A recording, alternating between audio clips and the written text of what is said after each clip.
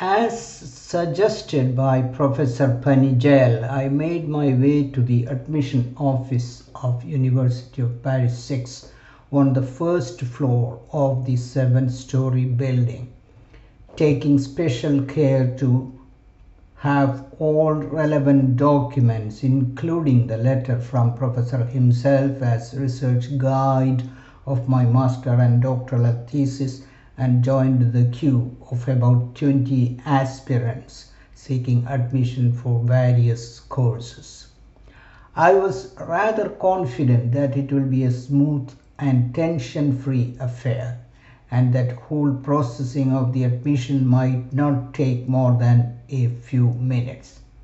But the lady at the reception counter appeared to be shocked to see an Indian face in the queue of mainly French students, and perhaps thought that I had landed in the wrong place. After a few minutes, it was my turn to present the papers to the lady in charge of master and doctoral thesis, doctoral degree admission.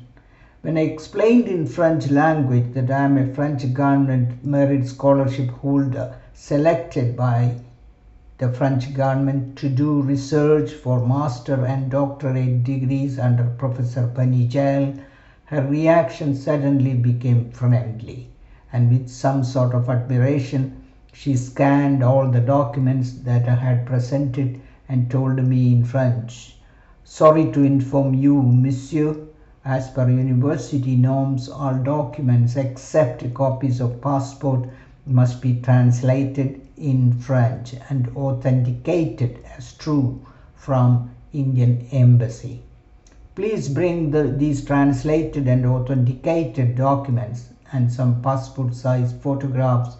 You can have your student card in no time." So next destination, Indian Embassy. Being new to Paris, I had no idea about the location of Indian Embassy in Paris, and wished that I encounter an Indian student or trainee in the meeting hall on the ground floor of the Indian hostel next to the reception area. I occupied a seat in the sofa laid out for visitors and residents, and prayed that I meet someone who could give information regarding Indian Embassy to solve the translation bottleneck. I had noticed that some Indian youth, both boys and girls, often sit there in the foyer of Indian hostel and chat noisily, and wished that I meet at least one of them today. Thankfully, after a few minutes of waiting, a middle-aged, bespectacled Indian man appeared on the scene and occupied a seat in a nearby sofa. Seizing this opportunity, I smiled and said, "Good morning," and said, "Hello, I am Nanda from Kerala," and offered my hand for a handshake. "Hello, I am Bhaskar Rao, curator of the Safdarjung Museum, Hyderabad, and I am on a two-year stint as executive training in Louvre Museum under the Indo-French Cultural Exchange Program." Soon we were busy discussing about our family and professional matters, and how those without adequate expertise in French language can feel uncomfortable and homesick, etc. Bhaskar Rao was particularly happy that he was able to meet a talkative Indian like me, and that he was even planning to leave for Hyderabad due to intense homesickness and allergy for foreign food if he was unable to meet some friendly Indians in the hostel in the days to come. After a chat of about 15 minutes, I inquired whether he can advise me of the route that I should take to get some work done at the Indian Embassy. "Yes, sure," Bhaskar Rao replied. "In fact, I had gone to the Indian Embassy near La Muette metro station last week to solve a problem for renewal of my passport. It's quite far from here, and even the travel by underground metro train can take 30 to 45 minutes. and a changeover at 2 to 3 corresponding stations. But that is the only way I know of reaching Indian Embassy.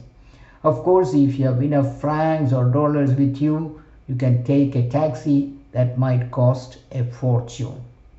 Thanking Bhaskar Rao and promising to meet him more often in the Indian hostel in coming days, I proceeded to get the translation of my degree certificates and other testimonials to get them authenticated as true by the Indian Embassy. The underground metro journey was, as warned by my Indian friend Bhaskar Rao, really tortuous, and this venture was further burdened by the physical effort required of climbing the stairs while accessing the connecting routes at Dafer Rochereau and Châtelet corresponding stations. I was able to locate Indian Embassy some yards away from La Muette metro station by identifying the fluttering Indian national flag on a 3-storied building in a relatively sleepy neighborhood. Thankfully, there were none at the reception counter of the embassy, and a middle-aged Indian woman wearing a prominent bindi on her forehead welcomed me with the namaste after a few minutes and with folded hands, and inquired in Hindi, "How can I help you?" I replied in Hindi that I am a French government scholarship holder from Kerala, and that to get registered at the Paris University for my master and doctoral studies, the university authorities are insisting that I admit relevant documents translated into French language and to be authenticated as true by Indian Embassy too. "Sorry sir," the receptionist replied after scanning the documents, "we have no qualified staff here to do the translation to French of English documents. But you can easily get them done in an office in Latin Quarter in Paris by paying a certain amount of fees for each document, and then we can endorse them as true when you bring them over in no time too. But we charge 10 francs as fees for authentication of each translated document."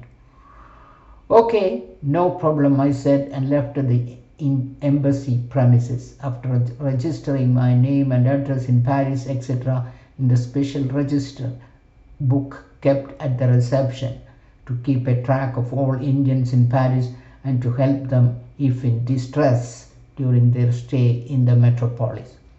By paying a huge amount as translation costs at a registered translation center in Latin Quarter area, I returned to the Indian Embassy 3 days later and got all relevant documents authenticated as true by the embassy on the same day itself.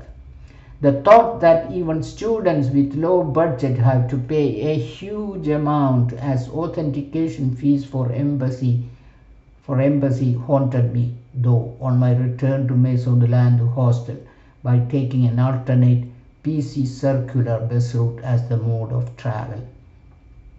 With all relevant documents certified and authenticated by Indian Embassy, I was able to secure the student card from the university registration office without much hassle, and that also permitted me to use the student cafeteria, offering food items at a discounted rate in all university student canteens, not only in whole of metropolis Paris but all over France too.